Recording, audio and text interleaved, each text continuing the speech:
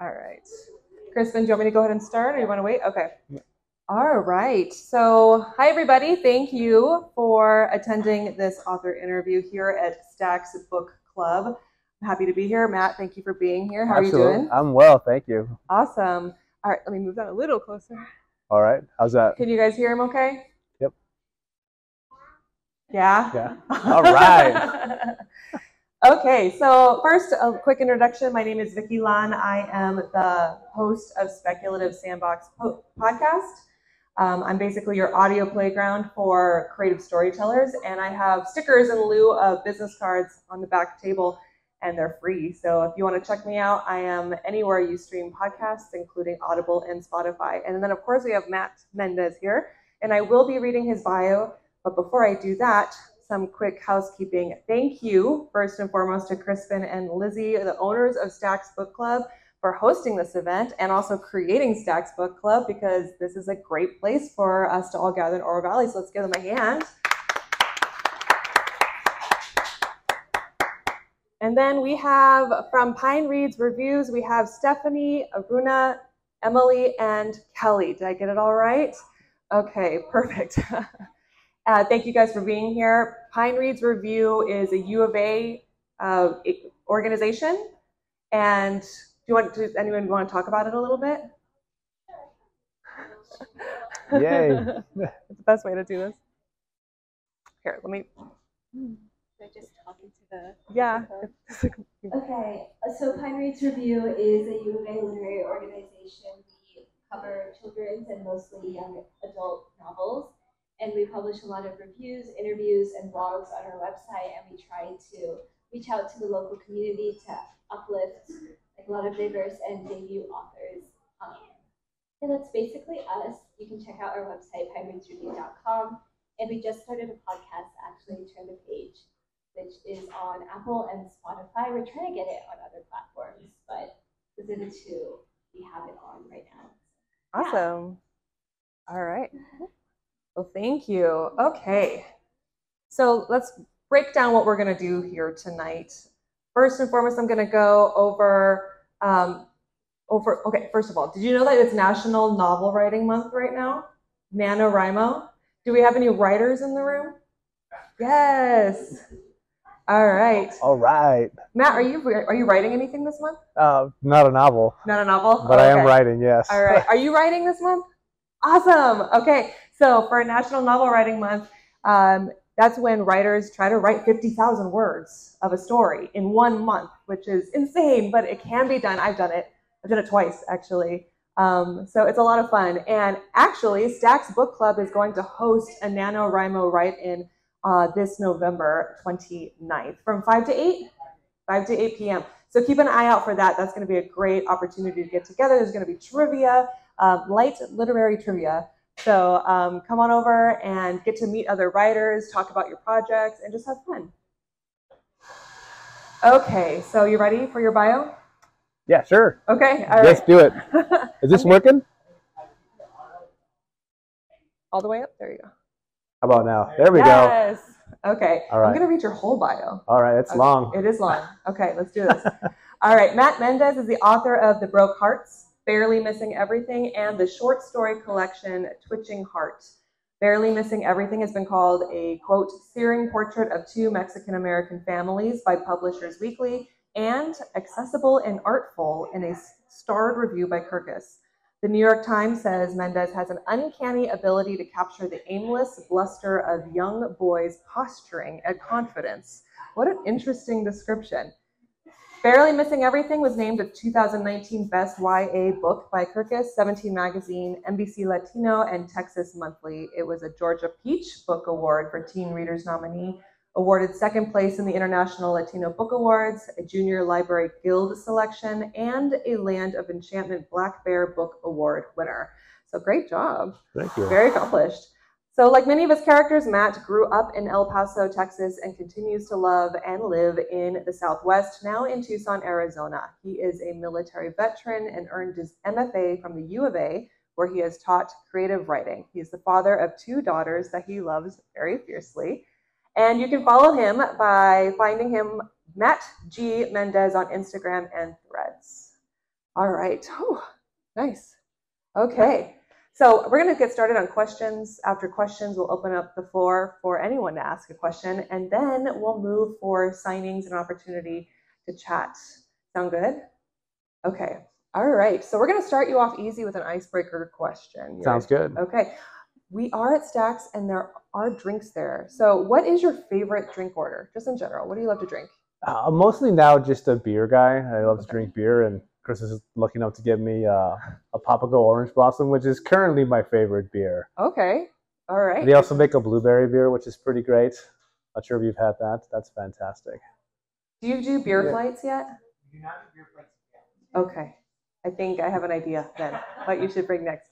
Yeah, that would probably get me in trouble doing beer flights here. But yeah, I enjoy a nice beer, but I'm not I love a nice craft beer, but I'm also like a cheap beer guy. Oh, okay. And we'll drink tons of tall boys and cheap beers, and like the characters in my book will enjoy Ford every once in a while. Yeah. I'm also that guy. Sometimes we'll do that. You gotta have that. It makes sense. Okay, so let's get going. Please take a moment to tell us about yourself and your latest project, The Broke Hearts. So, like my bio said, I'm from El Paso originally, and I've kind of always been like a Southwest guy. I grew up in El Paso and lived there till I was 18, and then joined the Air Force, and I wanted to travel the world and see all sorts of different places, and they sent me to New Mexico. Oh. Right out of the gate. So I didn't go very far originally. So right back in the Southwest and in the desert, and was stationed there for 3 years. Mm. So I didn't really get to go far originally, although from New Mexico, I did get to travel and kind of go to different places right away. So I went to Korea, to Germany, to Italy, all over the United States, but only in short bursts where they would send me TDY. And those experiences I had in the Air Force is kind of a lot of what I drew from while writing The Broke Hearts, which is about 2 young boys who were out of high school. So The Broke Hearts is a complementary book to my first novel, Barely Missing Everything. So it's not a direct sequel, but it's a continuation and a complementary story. So Barely Missing Everything is about 2 boys, or 3 boys actually, who were in their senior year of high school. And if you remember high school, the feeling I always used to have is like, what am I going to do after high school? What do I do when I get out of here? And these big dreams you have. And The Broke Hearts is, all right, now I'm out of high school and I'm in life. What's happening now? And the realization that these big hopes and dreams you have aren't what you thought they were. And for me, when I got out of high school, I joined the Air Force immediately, got into the Air Force, and immediately thought, I have made a huge, huge mistake. I went to basic training. I had some mean staff sergeants yelling at me. I was away from all my friends. I was away from all my family. And then I got orders to New Mexico, which is not where I wanted to be. And I didn't know what I was doing. I didn't know what I had just done to my entire life. And I was alone and afraid and scared. And as soon as I got to base, I got orders to deploy within 2 months. So that's kind of the position I wanted to write from, that kind of unknown. And I was, barely 19 years old. I thought, what a position to be in at 19 years old, to be this kind of afraid kid. And that's where I wanted to kind of write from when I started The Broke Hearts, at least for one of the characters. Gotcha. So according to your Young Entertainment interview, I'm going to quote something you said. You said, Barely Missing Everything was your attempt to understand destiny and choice, while The Broke Hearts was your way of answering the question, how do you live with a broken heart? So what lessons have you learned about this very question while writing this book? How to live with a broken heart? Yeah. That was the entire novel. So Barely Missing Everything came out in 2019. And I had been trying to write the sequel or the companion book to that one, the follow-up, in 2018 before it came out. I've been working on the story of Danny and of JD, and I couldn't quite capture kind of the heart of the book, to kind of excuse my pun. Mm-hmm. And it wasn't until 2020 came, and we were all kind of sharing this collective tragedy and this collective kind of heartbreak that kind of COVID forced us to confront, that it really started to make sense to me what kind of heartbreak we all kind of sit in all the time. So at the end of Barely Missing Everything, I'm just going to go ahead and spoil that book because it's been since 2019, so I think we're safe. At the end of Barely Missing Everything, Juan, who was one of the main characters, is killed by the police. And his two best friends, Danny and JD, have to live with that heartbreak while still looking at their uncertain future. So they have this huge, huge heartbreak that they have to kind of deal with, this trauma, this sadness, and they still have this future ahead of them. So they're trying to negotiate, how do I look for a future for myself while still dealing with heartbreak, and then the guilt that leaves them with, the survivor's guilt.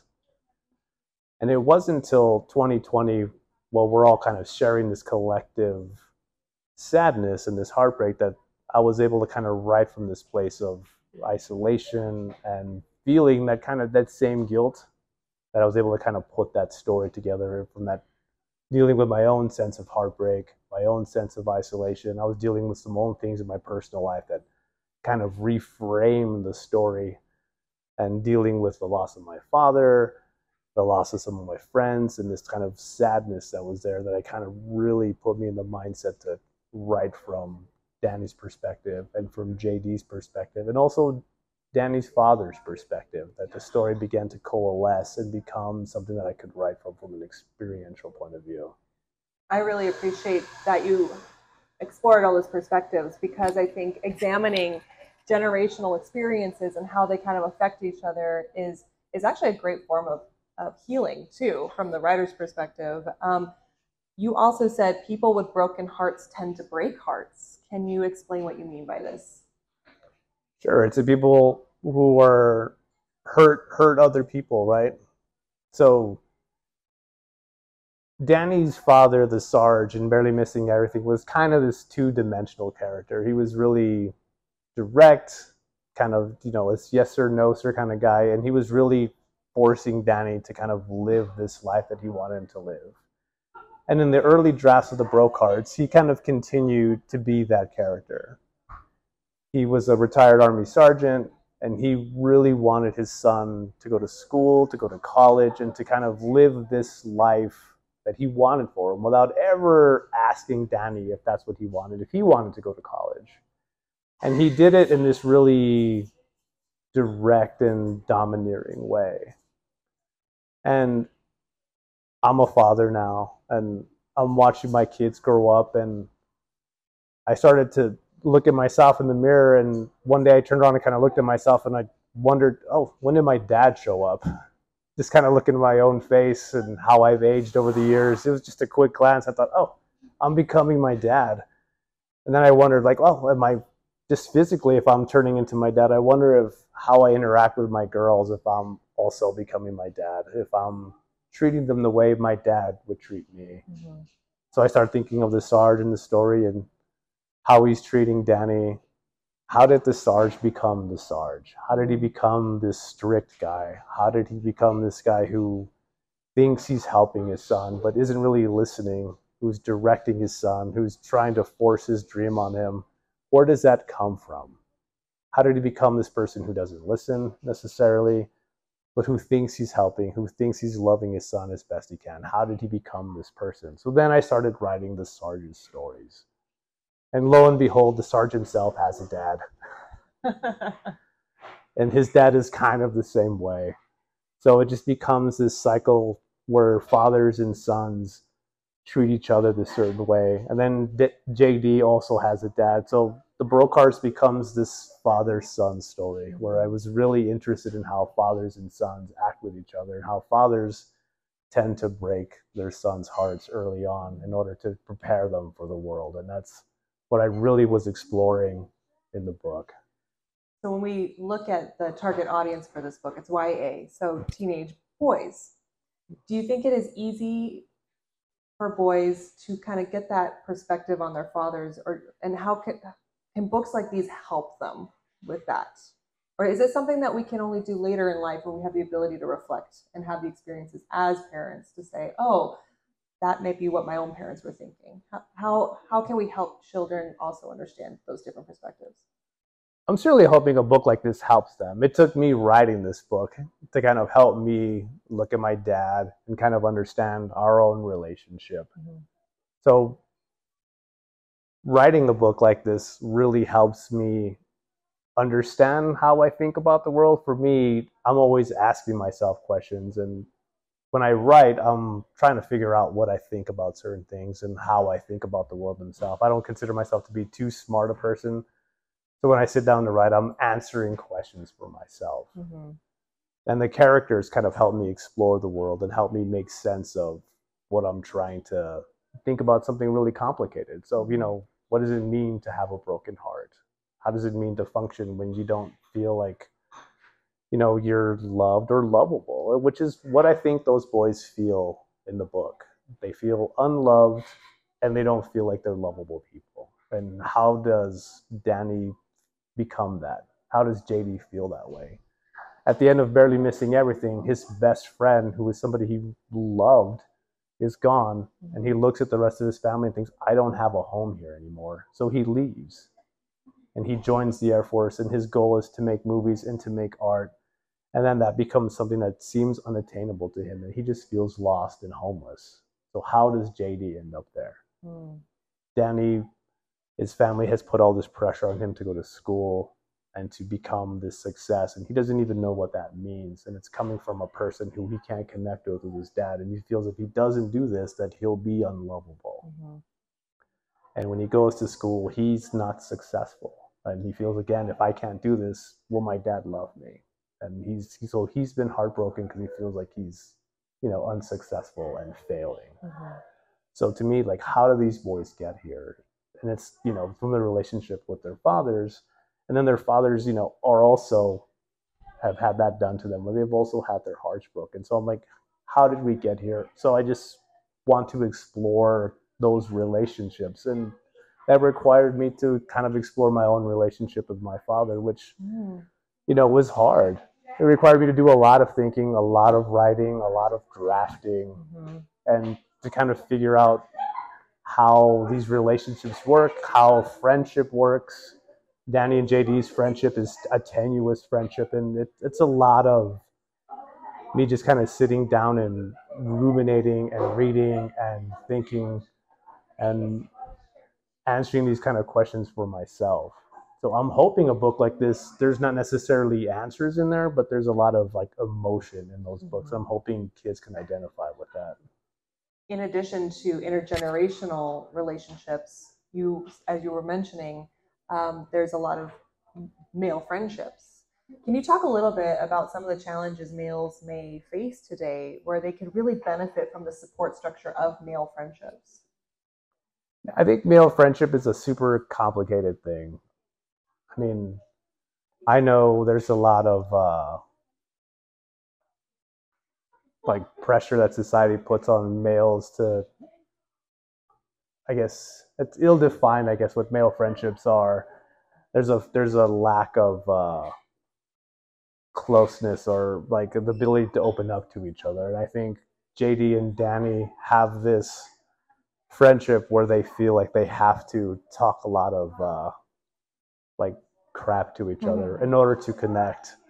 And then there's a lot of judgment on that, on them going back and forth and giving each other a lot of hell, and whether or not that is how they're close, and whether or not that means they're close. And they go back and forth with themselves and whether or not they're friends still, because them giving each other a lot of grief, they're unsure whether that is enough for them to be friends. And they put a lot of judgment on themselves for how they connect with each other and the frequency in which they connect with each other. And they're uncertain about their level of friendship, which is they don't have a lot of confidence in their friendship. And I think guys are doing that with themselves now. I think there's a level of expectation where people want to be close, and there's a lot of disconnect of what it means to be close with guys now. Guys are now asking themselves, what does it mean to be friends with each other? And I know me and my friends, we can joke around with each other and give each other a lot of grief, and then still consider ourselves to be great friends without really opening up to each other. And I think over time we can lack a certain closeness, and I think this book can show that you can have a little bit of intimacy and share a little bit of a more of a bond by, you know, I don't want to say trauma bonding, but that's what Janny and JD do. They have this bond, and there's these moments where they connect on serious issues and finally kind of break past that kind of boyish back and forth and reveal their true selves to each other. Okay. Before I move on, Crispin, how are we doing on time? Doing good? Okay. Moving from themes to a little bit more of the technique. Curious to get your thoughts as a writer's perspective now. So El Paso, Texas is where you grew up, and you now live in Tucson. Both locations appear in this book. When shaping the environment for the purpose of your story, how do you know what to take from real life and what can be embellished or reinterpreted through a creative lens? Oh, that's a pretty good question. I try to take from real life the things that have kind of informed my attitudes and then kind of embellish a lot. Okay. So like experiences that have kind of like shaped my attitudes is what I want to put in there. But like facts, I try to make up wholesale. Because, you know, I don't want, usually I have friends that'll be like, they'll look at characters, they'll read the characters, and be like, well, that's obviously me, right? And have this happen all the time. Anybody who's a writer who reads a book will have friends come and ask them, is this me in the story? Is that me in the story? And they will automatically identify themselves as the main character, which happens quite frequently. So usually that's not the case. I usually tell everybody that every character in their story is just me. I'm all the characters. At least some version of me is them, which is kind of true. But usually there's some experience in there that's happened to me that's kind of emotionally true that's happened. And then most of the facts are fabricated. Okay. One of my favorite examples of reading a book that takes place in Tucson is called The Lying Game. And in one of the scenes, the characters get stuck on the train tracks at Orange Grove. Can that happen right now? No. So like I remember reading that and I was like, wait a minute, it took me completely out. But like that's why I'm always fascinated by when people use real world environments and they play with them. And like what is the line between reality and what you can kind of make fiction? Oh, sure. I'm trying to create like this complete universe that is essentially one I'm creating. So like the neighborhood in El Paso that all these stories take place in, both Barely Missing Everything and The Broke Hearts, is probably now this completely fictional neighborhood by now. Okay, yeah. So there's a few signposts that are real, that neighborhoods are real, but by now at this point, it's completely this universe that I've created now. Okay. So I would say there's very little reality. It's the Matt Tucson universe now. For sure, yeah. So I think both of those neighborhoods now that I'm creating in Tucson, even though DM's in the book and DM's a very real place. Yes. But like the trail where JD's running in the book is completely fictional, and those neighborhoods that those boys are walking in used to be real, but they were, you know, kind of pieced together from memory, and those houses have been, you know, kind of gentrified by now. So those places exist mostly in my memory now, and it's a completely kind of different universe. So I think the feel is probably real for people who were there. Kind of emotionally, I think those places feel true, but they're not really like factual places anymore. Gotcha. Okay. In your Young Entertainment interview, you wrote a majority of this book in your car while your daughters are going to folklorical practice. So a common question asked by writers is, how do you write a book while balancing a family and life? And it sounds like you've worked out a system. So how much is impacted by the support shown by your family and peers? And what advice do you have for other writers? Oh, for other writers, just don't be precious on where you write or how you write. I think a lot of writers, especially really young writers, feel like they have to be inspired to write or to feel motivated to write.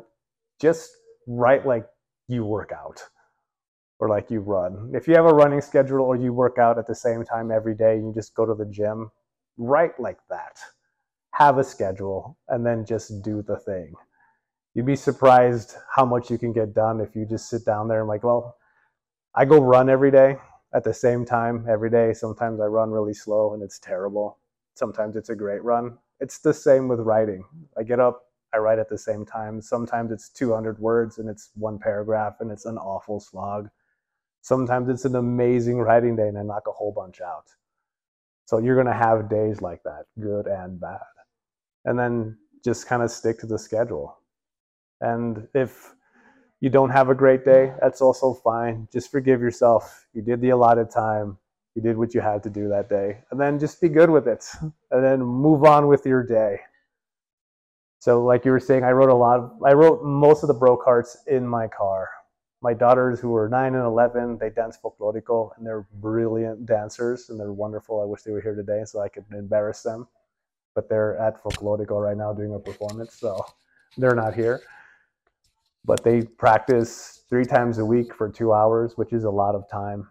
So either I could hang out with the other dance moms and just, chit chat all day, or I could work. So I decided to buy a little tray that hooks up to my steering wheel and I could work. So that's, 6 hours, if my math is right, in my car with coffee, writing a book. So it was a lot of time that I could write. So it didn't take away any time from my personal life. I just wrote in my car like a weirdo in South Tucson.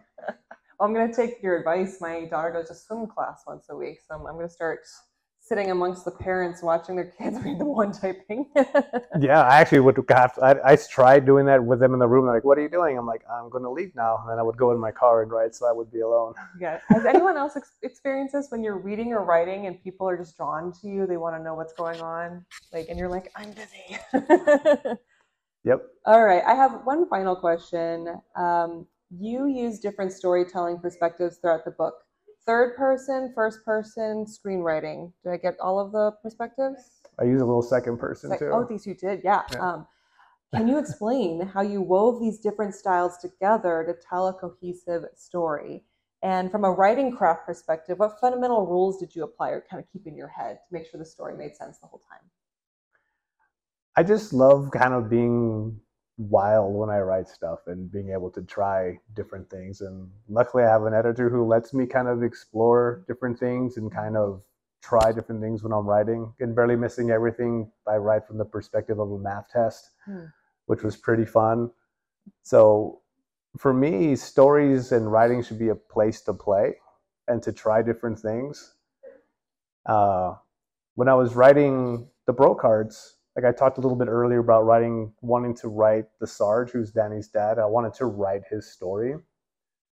And as I was beginning to write, I was kind of inspired by the idea of loteria cards. I'm not sure if anybody's ever seen loteria cards or played loteria. It's this really fun Mexican bingo game. And the art on those cards are really kind of fascinating. They're like these really beautiful little cards, and they kind of look like tarot cards, which kind of inspires kind of like mysticism and the idea of like like the future and all kind of mysticism. So I kind of love the symbolism of those cards, and then the idea of just kind of randomness, so like the kind of bingo game provides. So I wanted to kind of capture those two ideas together and write these flash fiction pieces for the Sarge, where I was just taking snapshots of the Sarge's life and have them be both symbolic and then kind of random pieces from his life that kind of showed how the Sarge became the Sarge, and write these flashbacks showing his childhood growing up. And they had to be really, really short, and they had to be in second person or in third person, be really, really short pieces.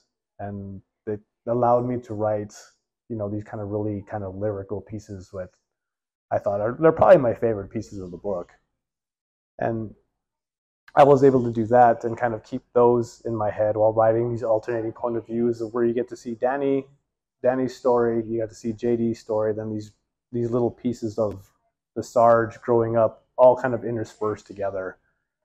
And to me, the stories kind of paint this overall view of, fathers and sons, and kind of boyhood and friendship, and then manhood all together in this kind of one story that's not really too didactic where it's not telling you what it's like to grow up and become a man and be a father and a son, but kind of gives you this pulled back view of these are what these boys' lives are like, and this is how young people grow up to become men and then fathers. Okay. Well, Crispin, did you want to share your tattoo? Yeah, Vicky and I were talking earlier. They actually have a look at the card tattoo. Oh, right on. It's like an artistic interpretation. It's Paloda. We got it tattooed after Liz and I got married. Because I grew up playing loteria as well. Yeah. And love the idea of kind of putting that cultural piece on me. So we had our artists create a brand new loteria card for our wedding. Oh, that's awesome. Yeah. Very cool.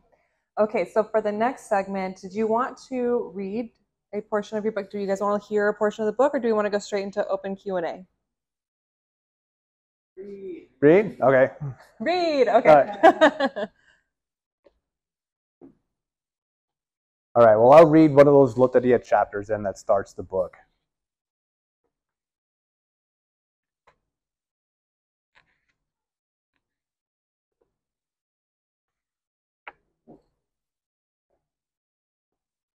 So this piece is the opening of the book itself.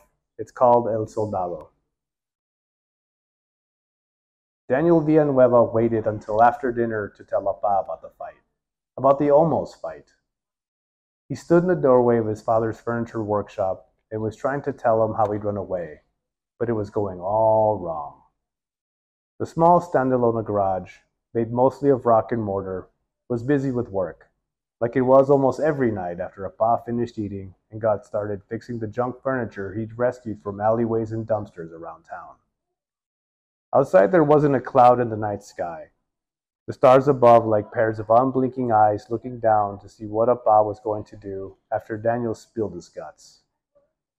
But Abba didn't take his attention from the dining room table he was restoring, continuing to stain the once busted legs he'd redesigned and replaced the night before, moving the brush up and down the curved fixtures in precise strokes. Abba was always like this, hard-working, hard-focused, hard. Daniel inhaled the chemical smell of the dark cherry stain along with the scent of cut lumber and cigarette smoke. The single opened window in the room not enough to clear the air. You should never run away, Abba said. He took a drag from the cigarette that had been burning in the ashtray beside him, the butt glowing. Not from a fight. I wanted to do something, but I couldn't breathe. Daniel's brain had blanked after Adan shoved him in the middle of the chest, and all the air had rushed from his body. His thoughts had locked up like a seized engine. Abba's cheap little radio was playing in the background. Los Lobos, La Pistola, y El Corazón, buzzing faintly from the cracked speakers. The radio was in the corner of a work table beside a box of nails and a hammer, by different sized chisels and handsaws. Everything covered in a layer of sawdust. Y aquí siempre paso la vida, con la pistola y el corazón. No sé cómo amarte, no sé cómo abrazarte, porque no se me deja este dolor que tengo yo. You could breathe enough to run away, Appa said, raising an eyebrow. Seems like running was exactly the something you wanted to do. Daniel could feel the gaze of a billion stars on him, but not a single one burning as hot as Appa's, who'd finally turned to look at him. The whites of his eyes were red, irritated by the smoke and chemicals in the air. The rest of him by Daniel. If you say so, Daniel replied, wondering if his father would drop everything and chase him if he bolted. I don't remember thinking nothing. I just ran.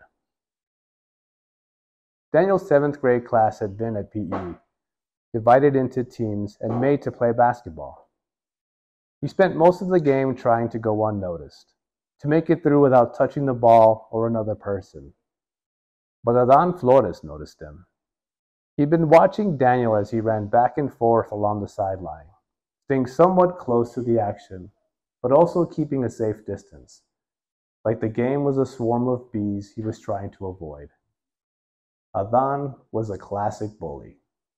A kid who'd been held back a grade or two, was way bigger and stronger than everyone else, but somehow terrible at sports.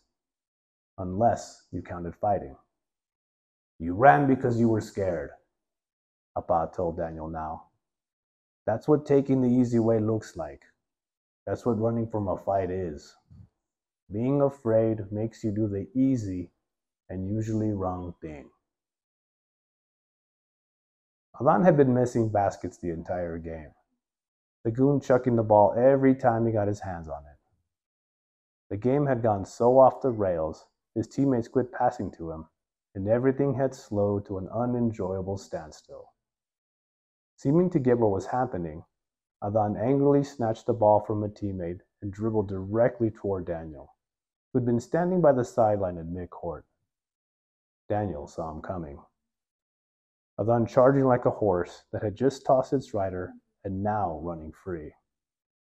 But Daniel didn't move out of the way. Instead, he slightly turned, dropping his shoulder to absorb the impact as Adhan lowered his. Boom. The two boys collided, and to Daniel's shock, and everyone else's, he wasn't launched into outer space. Instead, he was only pushed back a few feet. Adhan, however, was knocked backward, losing control of the ball and reaching wildly for it while trying to keep his balance. But he couldn't keep his feet and instead clumsily tripped and collapsed flat on his back, right onto the asphalt, hot from the afternoon sun. For a moment, Daniel stood over Adhan, not sure what to do as a crowd formed around them. He looked down at Adhan. Stupid, stupid. The guy's face was red, his eyes wet. Daniel quickly looked away as the laughing started. Adhan jumped to his feet and shoved Daniel square in the chest with the heels of his palms and immediately dropped him, leaving Daniel squirming on the blacktop. His eyes were pitch closed, and as he opened them, he saw Adhan's red and black pro wings stepping toward him. Daniel was wearing the exact same pair. It was the brand of knockoff shoes poor parents bought their poor kids, them looking sort of like a pair of Jordans, but wearing like a kick me sign. Daniel didn't remember getting to his feet, or the look of rage and humiliation on Adhan's face as he turned to run away. Not the roaring laughter of the crowd. Daniel didn't even realize he was running until he zipped past Senora Ramirez's, kicking up the perfectly manicured gravel of her front yard. I'm going to teach you to never run away again, Appa continued. He put his brush down and lit another cigarette. Took a long drag before exhaling.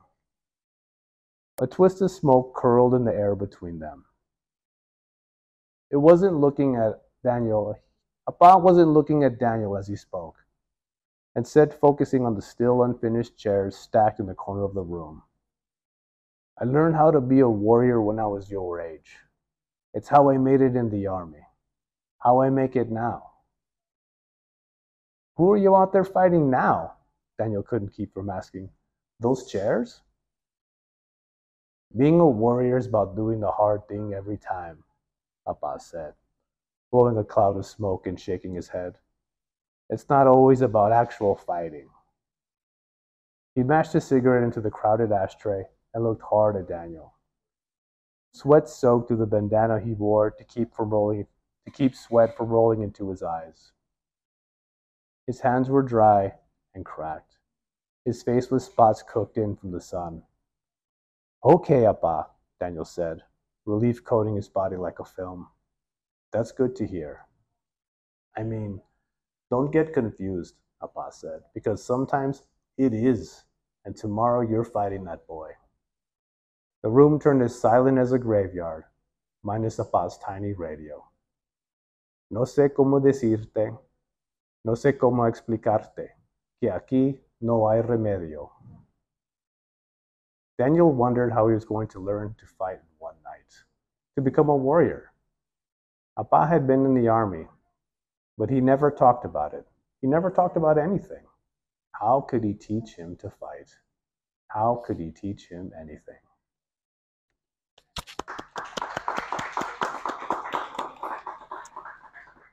Thank you so much for reading that opening chapter. Is it chapter? Or, yeah, it's a It is, chapter.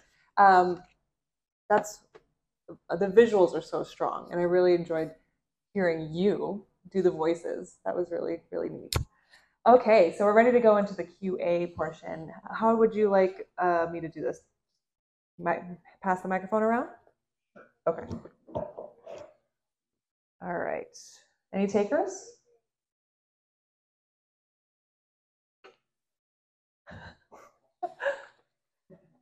No?